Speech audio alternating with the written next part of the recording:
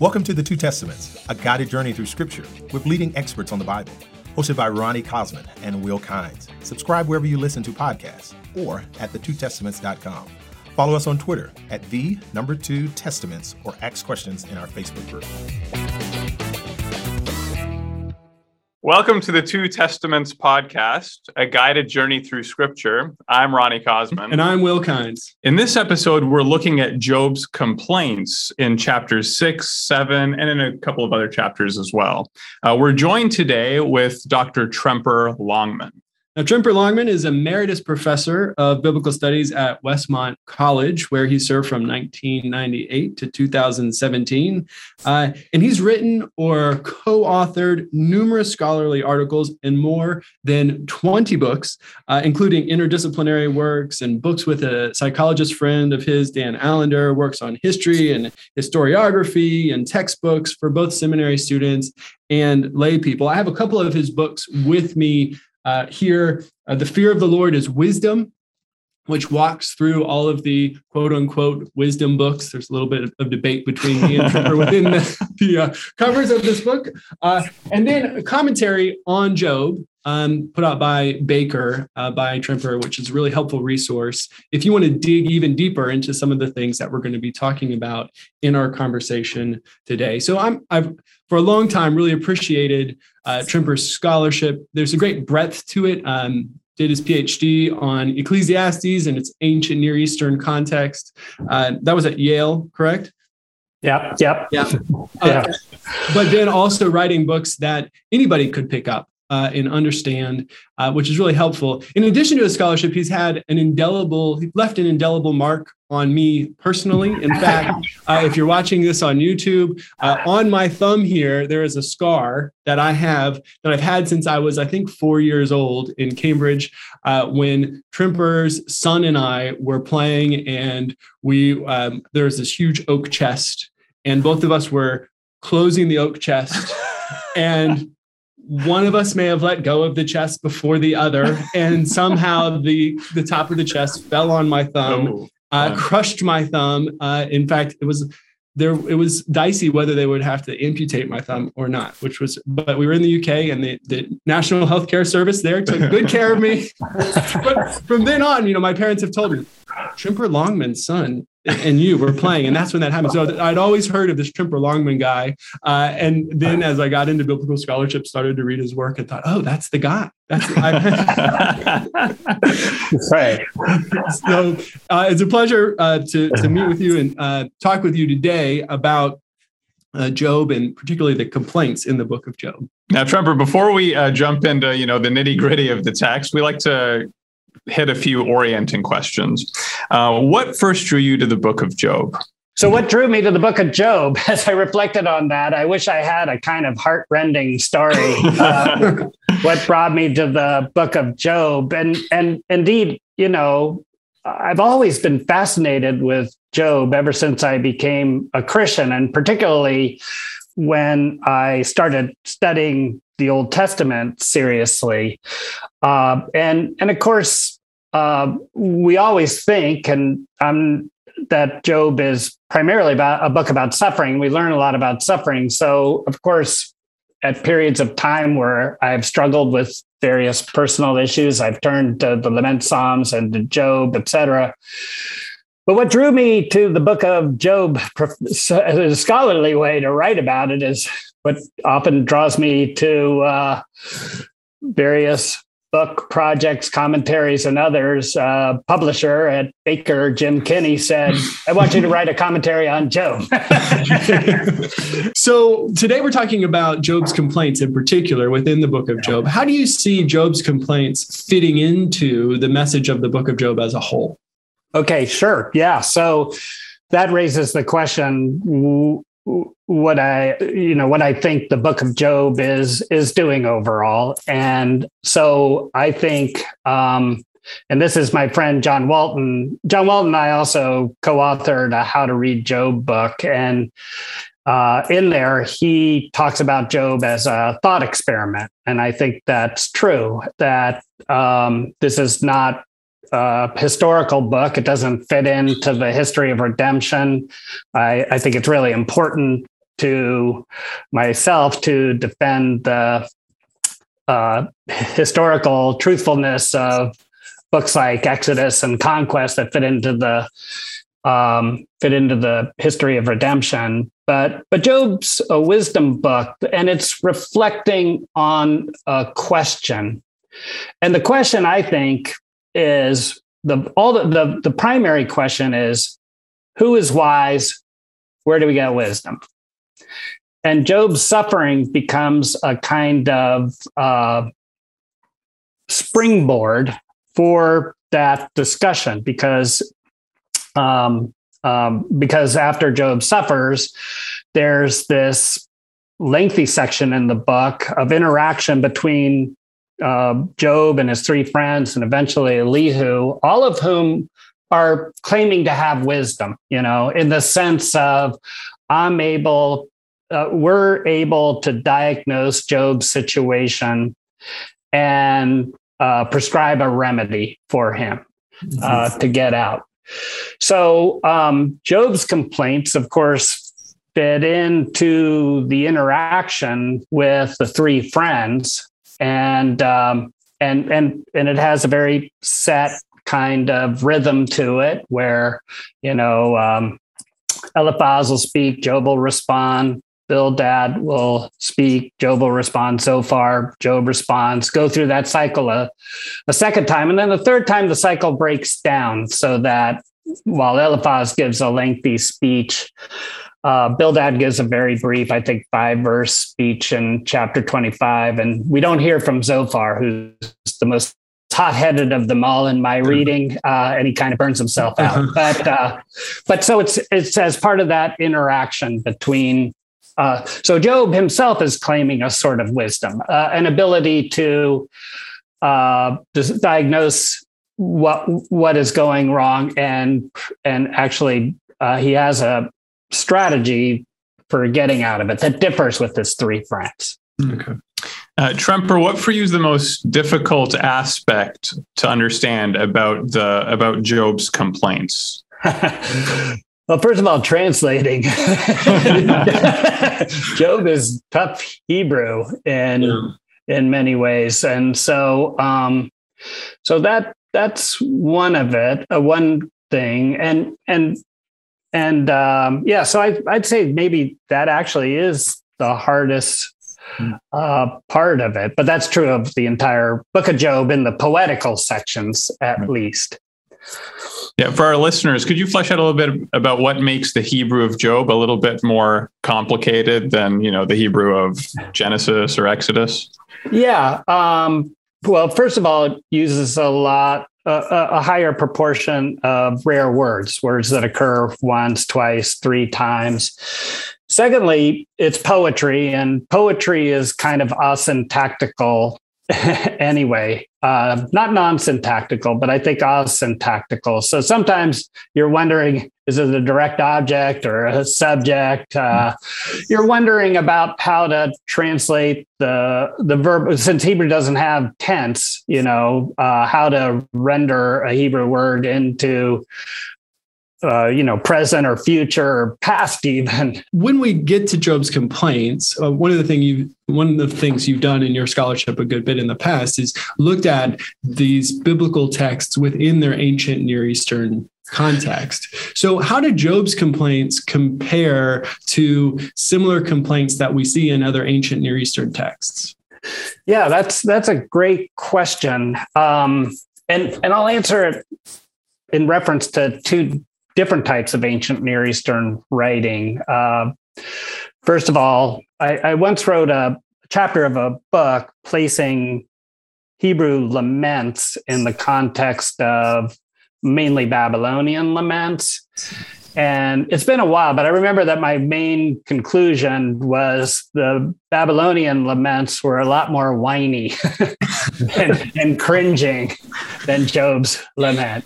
I mean, Job, will sometimes say, Job is actually very, very bold, and in his talk about God. Mm-hmm. And so, in something I didn't see in the Babylonian laments. And then, of course, you also have texts that are similar to Job, like the Babylonian Theodicy and the Ludlul Bel Nemeki. Yeah. And it's the Theodicy that's most similar to Job, where you have a sufferer who is interacting with a friend. So I just think Job, I actually think that both Babylonian Theodicy and Job represent a kind of genre of literature that are related. But I personally find Job much more sophisticated, mature, interacting with these ideas in creative ways. Yeah. The interesting point you make about the boldness of Job. Do you have any ideas about where that comes from? That Job has this boldness in his relationship with God that we don't see in other complaint traditions? Yeah, that's a good question, Will. I would say, and now I'm kind of relying on the lament Psalms as well. And who knows exactly? Well, I think Job is, at least in its final form, is one of the later books of the Old Testament. But I would say because the Israelites understood God to actually invite a kind of bold approach to suffering and not cringe. Right. And so I think that's really kind of significant. And is also, I think, ultimately instructive to us when we suffer as well, right? Because Christians have a really hard time complaining to God. They just kind of repress it, which is not very healthy, shall we say. And I think, we often, if you hear from Job in churches, it's often only, Job 121, where Job expresses his acceptance of what the suffering that he's faced and his faith in light of that. You hear less of the complaints that we're going to be talking about. And as we're going to see, there's some reasons why you can understand people might be tempted to skip over these parts of the book of Job. So let's look at what Job is doing in these complaints. And as Ronnie mentioned, we're going to kind of focus on chapter 6 and 7, but we'll jump around a little bit just to get some other examples. And if we look at 6 and 7, I think what we see here is 4 major things that Job does in his complaints throughout. So there is first disputing with his friends, and then second, holding to his integrity, and then third, describing his suffering, and then fourth, accusing God. And this is where we get at that boldness that you've mentioned. Anything you'd add to that list? Well, as I thought about it, not from 6 and 7, from elsewhere, I think we see him also kind of considering his strategy, how to respond to his suffering, and I would describe it this way. Whereas the 3 friends are arguing, you're suffering, Job, because you're a sinner, right? Mm-hmm. Because they're working with this kind of theology that if you sin, then you suffer. Therefore, if you suffer, then you sin. So they're pushing their remedy. They're setting themselves up as wisdom teachers. Their remedy is repent, and Job is saying, no, this is the holding on to integrity part. He knows that the suffering that he is experiencing is not a result of sin. That doesn't necessarily mean he thinks he's perfect, but he's just saying, my sin does not deserve this amount of suffering. So I think his diagnosis is, well, God's unjust. Right. God's unjust, which, by the way, shows that he fundamentally accepts that retribution theology, because that's the only basis on which you could say God's unjust, because I should only suffer if I'm a sinner. Right. But his remedy then is I need to go set God straight, Right. Yeah. God is unjust and I need to confront God. Yeah. Doesn't Job 23:10 fit really nicely with what you just mentioned, Tremper? It's one that we kind of translate in, but he knows the way that I take. When he has tested me, I shall come out like gold. Mm-hmm. That's a verse that we often translate as a kind of like, I'm going to be refined through my suffering. Mm. Whereas Job seems to be saying, no, he knows that I am pious. Yeah. Yeah. Is that a way you take that fits into your... I'd have to go back and look at my commentary. but yeah. My foot has held fast to his steps. I have kept his way and have not turned aside, Right. Yeah. So, I definitely think that fits in with this theme. And there's an interesting kind of development in Job's thought in one area. And that has to do with his idea that there might be someone in heaven who will help me. Okay, so let me take you through this development here. Bear with me as I turn first to chapter 9. While you set that up, Tremper, I just want to point out I did open your commentary. And this is what you say. Job is confident, at least in this speech, at this time, that if God tests him, he will come out fine. So there you go. Exactly. All right. Thank you. Good. Nice work, Trevor. Good insight, Ronnie. So anyway, so you were going to take us, maybe we can jump back to that progression that you're about to take us on and work up to it by looking at a few of these different aspects of his complaints. Oh, yeah, sure. Oh, yeah. Because I think that'll fit in well when we get to the fourth part. But so the first part is disputing with the friends. And an example from chapter 6 and 7 would be chapter 6, verses 24 and 25. You see these kind of interactions with their friends a good bit. In later speeches, it often comes right at the beginning of Job's speech. But here he says, "Teach me," to the friends, "and I will be silent. Make me understand how I have gone wrong. How forceful are honest words, but your reproof, what does it reprove?" Right. So we get this arguing back and forth over their words and their effectiveness. Do we see any kind of progress in the debate as it proceeds in terms of the friends and Job? Do they convince each other of anything?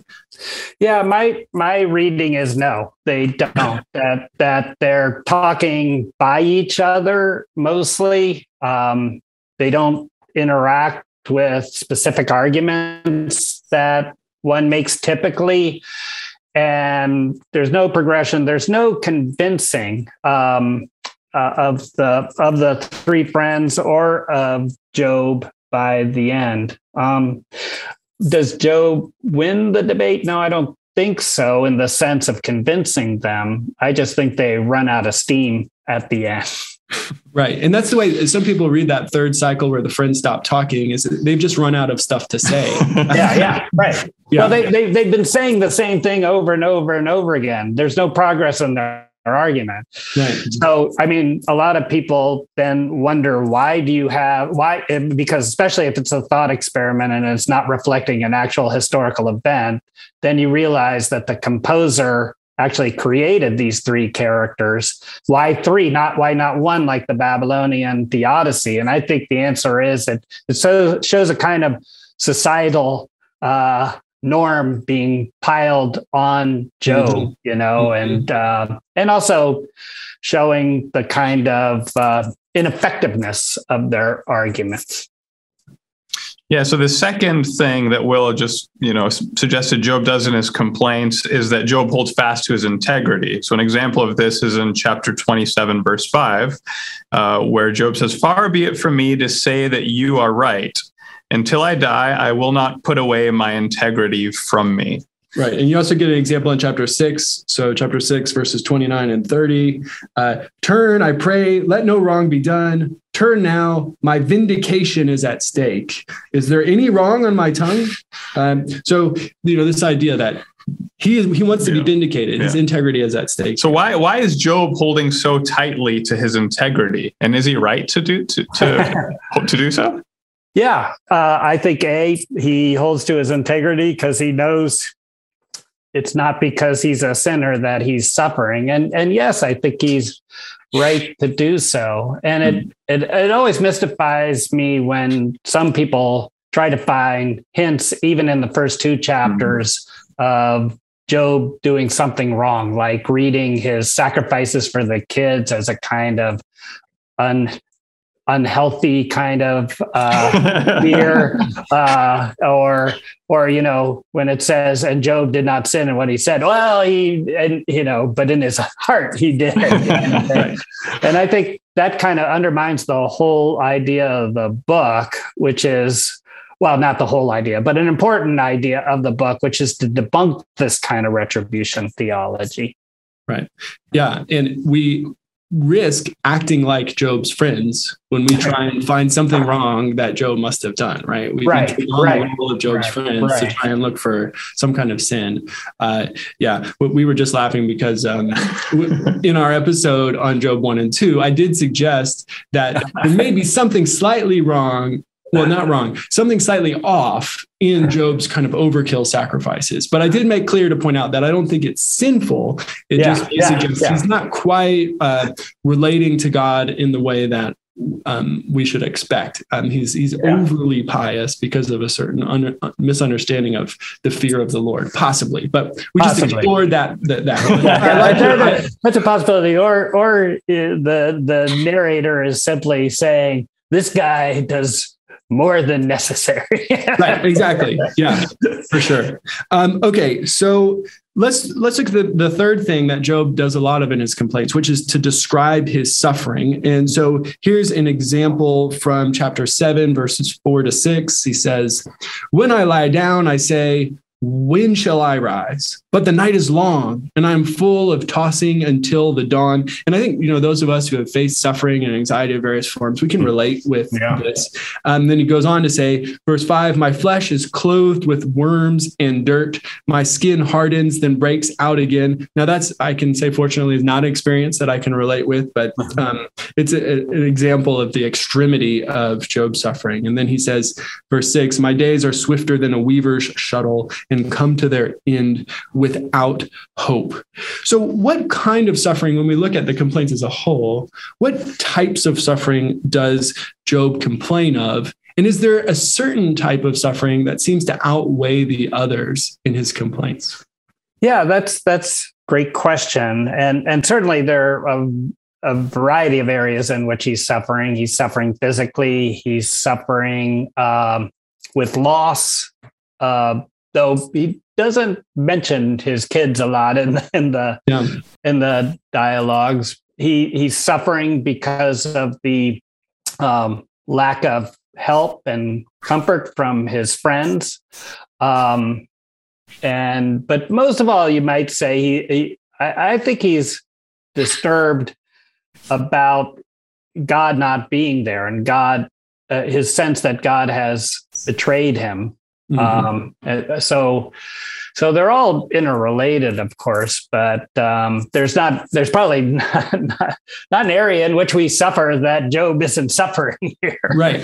Yeah. And those are all interrelated, but I think you're right that the kind of social, like distance from others, and then even more significantly, spiritual aspect of his suffering, the distance he feels from God, does seem, as the complaints progress, to overwhelm the others. And so let's get to that. That's the fourth aspect of Job's complaints, which is accusing God. And we see in chapters 7, 17-19, some of Job's more famous complaints. He says, what are human beings that you make so much of them, that you set your mind on them, visit them every morning, test them every moment? Will you not look away from me for a while? Let me alone until I swallow my spittle. Right. So he's seeing God is in this kind of overbearing way. And do you see that the attack that Job makes against God progressing over the course of the complaints? Yeah, I do. This is the one area that I do think there is some development within this controversy, and it's kind of an internal thing with Job, right from the start. In chapter 9, he wishes that there was someone in heaven to help him, and I'll read 9:14 to 20. Where he says, "How then can I dispute with him?" Remember, he thinks that the solution to his problem is to confront God. "How can I find words to argue with him? Though I were innocent, I could not answer him. I could only plead with my judge for mercy. Even if I summoned him and he responded, I do not believe he would give me a hearing. He would crush me with a storm and multiply my wounds for no reason. He would not let me catch my breath, but would overwhelm me with misery. If it's a matter of strength, he's mighty. And if it's a matter of justice, who can challenge him? Even if I were innocent, my mouth would condemn me. If I were blameless, it would pronounce me guilty." But starting in chapter 16, he starts thinking about the possibility of the Hebrews variously translated as a mediator, arbiter, referee even. But at the end of chapter 16 and verses 18, let's see, Job. He says in verses 18 to 21, he goes, "Earth, do not cover my blood. May my cry never be laid to rest. Even now, my witness is in heaven. My advocate is on high. My intercessor is my friend. As my eyes pour out tears to God on behalf of a man, he pleads with God as one pleads for a friend." And then he grows in confidence. So, right toward the end of his, he has a monologue from 28 to 31. After the three friends kind of run out of steam and before Elihu enters, we have a few chapters where Job seems to be speaking to the air, so to speak. And at the end of 31, he says this, 35 to 37, "Oh, that I had someone to hear me. I sign now my defense. Let the Almighty answer me. Let my accuser put his indictment in writing. Surely I would wear it on my shoulder. I would put it on like a crown. I would give him an account of my every step. I would present it to him as to a ruler." So it's kind of like, let me at him, I'm ready. And of course, I think one of the ironies of the book of Job is to ask the question, well, in terms of chapter 16, what kind of help is Job expecting? And I think Elihu says something in chapter 33 that kind of helps us understand it when Elihu says, he's talking about a theoretical situation when somebody, this is 33:19 and following, somebody may be chastened on a bed of pain with constant distress in their bones so that their body finds food repulsive and their soul loathes the choicest meal. Their flesh wastes away to nothing and their bones once hidden now stick out. They draw near to the pit and their life to the messengers of death. And that kind of describes Job. And then he goes, "Yet if there's an angel at their side, a messenger, 1 out of 1,000, sent to tell them how to be upright, and he's gracious to that person and says to God, spare them from going down to the pit. I've found a ransom for them," etc. So Elihu imagines this heavenly scene where an angel comes and, kind of mediates for the sufferer and intercedes for them. Now, the irony of the situation is we know from chapters 1 and 2 that there is an angel in heaven that's talking to God about Job. He's known as the accuser, and he's not there interceding for Job, right? So it all kind of, Job builds up his confidence. He goes, let me at him to accuse him of injustice. And at that point, if you know the end of the book of Job, you might be saying to yourself, Job, you ought to be careful what you hope for, right? Right. Right. I mean, that language from chapter 9 about him, this is verse 17, "For he crushes me with a tempest." Right. That seems to be a foreshadowing of the Lord appearing in the whirlwind at the end of the book. So there seems to be some kind of a progression, at least in Job. He's reaching for different answers and seeking them out. Yeah. But along the way, I mean, he says some things that, are concerning. They definitely concern the friends, and I think they might concern a lot of us. We may not have paid much attention to them. Right there in chapter 9, we've got verses 22 to 23, where it says, where Job says, "It is all one. Therefore I say, he," talking about God, "destroys both the blameless and the wicked. When disaster brings sudden death, he mocks," talking about God, "he mocks at the calamity of the innocent." And then in the next chapter, verse 3, Job says, "Does it seem good to you, God, to oppress, to despise the work of your hands and favor the schemes of the wicked?" Is Job just plain wrong to say these kinds of things to God? Like, could this be an example of Job sinning with his lips, as we mentioned earlier? Well, here's why I don't think so. Even though I think he's wrong in what he says. And that is, and again, I'd appeal to the lament Psalms and contrast them with the grumbling in the wilderness. All right. Mm-hmm. So even though he does complain about God to the three friends, but he also maintains this relationship with God where he's expressing what he feels. And I think, again, as we said earlier, God invites that kind of boldness. God invites that kind of, as John Calvin said about the Psalms, he goes, "There's not an emotion felt by man that isn't expressed in this book like a mirror." So the difference between Job taking his complaints to God and as opposed to what happens in the wilderness, they never take their complaints to God. They just talk amongst themselves. Oh, that horrible God that brought us out of the land of Egypt. And that brings God's judgment. Whereas I think Job complaining to God is actually showing a continuing relationship with God. He hasn't given up on God. Yeah. And I think that's an important thing to keep in mind. So the distinction is complaining about God versus complaining to God, it sounds like. Yeah, I think that's what I see, because complaining to God, shows that you still have hope. Even say Psalm 88, that very dark psalm that ends, "Darkness is my closest friend." He's still talking to God. And even in the opening, he says, "You are the God of my salvation." Well, apparently not yet, but right. He still has hope in God.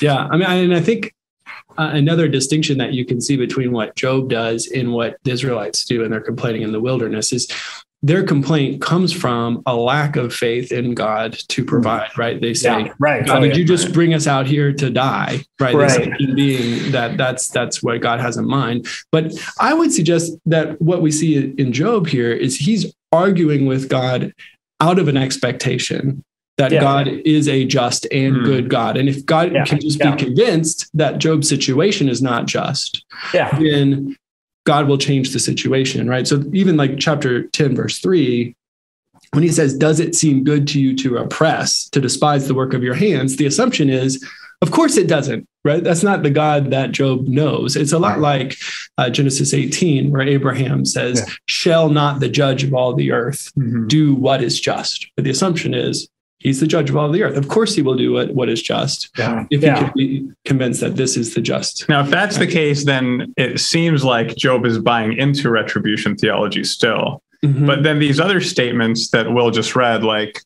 9:22, "It is all one, therefore I say he destroys both the blameless and the wicked." That seems to suggest, a statement like that he's actually rejecting the retribution principle. Tremper, what do you think? Is he rejecting it, or is he holding on to it? Well, that's good. Sometimes in suffering, we have these kind of tensions, right? On the one hand, I think what he's saying is God is supposed to be acting according to the retribution theology. But what I'm seeing here, particularly with my own suffering, is that he destroys the innocent and the guilty. At least that's my initial response to that question. But I do know myself, when I'm struggling with something, I'm full of tensions and will sometimes say different things. But yeah, But yeah, he doesn't reject retribution theology until the end, I think. Okay. And how does the rejection at the end come about? Well, the rejection at the end comes about in response to the Yahweh speeches, where Yahweh essentially is putting Job in his place. And there are a lot of contemporary scholarly writers on Job who hate the conclusion, this idea of God coming and putting Job in his place. But actually, he does by asking a whole series of questions that Job can't answer. And he's asserting in these chapters both his wisdom and his power. And Job recognizes this, and he has a more intimate experience with God than he had before. In his second speech, his second response to the Yahweh speeches, he says, I had heard of you, but now I see you. Right. So and that deeper experience with God allows him now to step back from his accusations of injustice and to suffer in silence. It's kind of like a move. Well, so Walter Brueggemann famously and helpfully talked about how the Psalms have a kind of trio in tandem with each other, where hymns are psalms of orientation, laments are psalms of disorientation that you sing when things go bad, similar to Job's laments to God. And then when God answers your lament, then you sing a Thanksgiving psalm, a psalm of reorientation. Glenn Pemberton wrote a really good book where he said, well, what happens? And Glenn suffers from physical and other issues. He talks about it in his book on the Psalms of Confidence. He says, well, what happens if God doesn't answer your lament? What if you have pain all of your life? Do you just keep lamenting your whole life? And he said, well, that's what the Psalms of Confidence are all about expressing trust in God in the midst of your suffering. Even though I walk through the darkest valley, I will fear no evil, for you are with me. Or, Psalm 131, I've stilled and quieted my soul. And so I see Job teaching us how to suffer, along with, say, Lamentations 3. There's a similar kind of dynamic there. And also, and then I think biblical theologically, think of Jesus in the Garden of Gethsemane, right? Father, take this cup from me. And he's described as sweating like drops of blood. And then it says, Father, your will, not mine, be done. Right. So. Yeah. Well, and that leads us into the next question I wanted to ask, because in your commentary, you quote David Kleins, a leading Job scholar. And Klein says this: viewed as an answer to the problem of suffering, then, the argument of the book of Job is, by all means, let Job the patient be your model, so long as that is possible for you. But when equanimity fails, let the grief and anger of Job the impatient direct itself and yourself toward God, for only an encounter with him will the tension of suffering be resolved. So do you agree with Kleins there that the goal is to be the Job of the prologue? Yeah. But if you can't pull that off, then go ahead and be the Job of the complaints in the dialogue. Yeah. And referring to my previous statement, I just don't think it goes far enough, because you notice how David kind of keeps it in the Job the impatient. And because I think then, eventually God wants us to get to the Job the trusting. Okay. Mm-hmm. And so, but I would also say, I'm not saying that people who lament all their life are, God is angry at them or anything. It's just the hope is to move to a place of trust in the midst of suffering. Right. And maybe even that process of lamenting can be part of what moves you forward. Yeah. through that. Yeah, matter of fact, I may be wrong, but I think there are precious few people who can stay with Job the patient in the light of deep suffering. Okay. Mm-hmm. Kind of like, this is not exactly the same, but I remember my psychologist friend and often co-author Dan Allender talking about somebody who comes in for marriage counseling and says, we've been married 30 years. We've never had a fight, and he goes, well, that means either you're lying to me or you're brain dead. And it's kind of like, we all experience, there's just no escaping deep loss and suffering in this life. And we need to know at least that God, wants us to turn to him in our suffering. Right. Yeah. And in fact, just to pick up on that analogy, I've thought about what happens as Job as a kind of fight within a marriage, which I don't know what Dan Allender would say, and I'm not a psychologist, but, as long as the couple is fighting, there's still hope for the marriage. Yeah. Once they stop, then, that's a different thing. Like Dan and I often teach on Job, once a year, teach on Job and trauma at the Seattle School of Theology and Psychology. And I can assure you, based on that experience, that he would totally affirm that. And I will communicate it to him and will footnote you. There we go. All right. Thank you. Tremper, after in Job chapter 42, so after, the Lord has addressed Job, we read here in chapter 42, verse 7, after the Lord had spoken these words to Job, the Lord said to Eliphaz the Temanite, my wrath is kindled against you and against your two friends, for you have not spoken of me what is right, as my servant Job has. So I'm wondering, does God approve of Job's complaints? That's a great question. And I would say, not in the sense of saying, hey, Job, everything you said is right. I am unjust, but I think it's getting again to this idea of not breaking relationship, staying with me, and eventually, turning away from the accusation of injustice, which, let's see, in Job chapter 40, right after Job's first response, you hear God saying, would you discredit my justice? Would you condemn me to justify yourself? So my point being here is it's too much to say God's just giving kind of blanket approval to everything Job says. Because after all, why would he appear in a whirlwind? Right. Why would he put Job through his paces? But it is this idea of, be stuck with me through this. Yeah.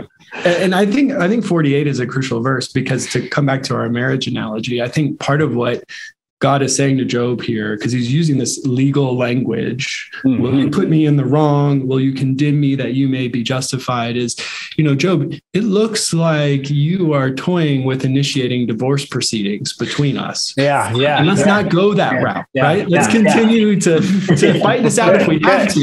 Yeah. But once we're divorced, that's a different thing. Altogether. Right. What was it in verse 8 that made you say that? But 48, well, put me in the wrong, and then will you condemn me that you may be justified?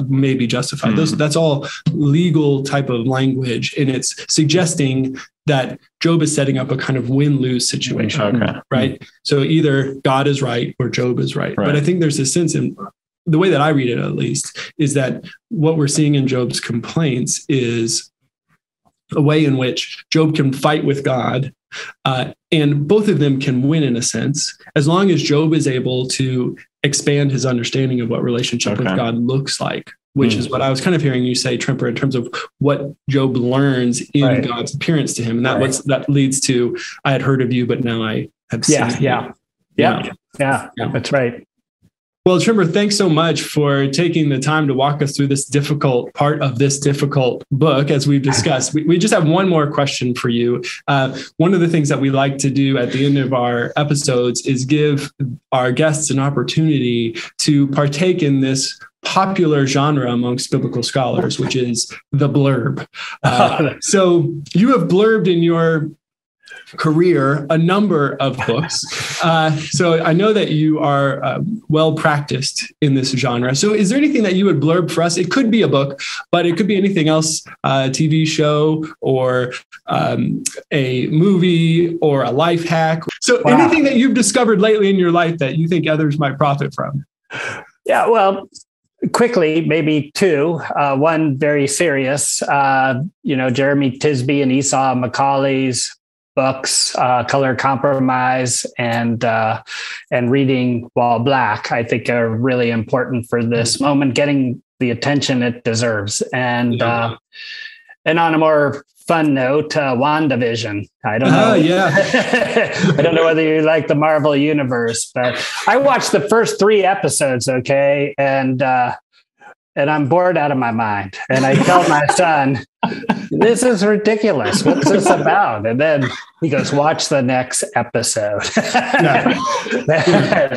It gets very interesting. Yeah, I also really enjoyed WandaVision, but I really like the first 3 because I love parody. And so they do this parody of these different genres. But I do want to warn our listeners that WandaVision, it's kind of a gateway drug to that whole Marvel universe. That's the effect that it's had on our family, because I watched it with our kids, and then our kids were like, well, we want to know who Wanda is and who Vision is. So then and there's like 25 movies that you have to watch.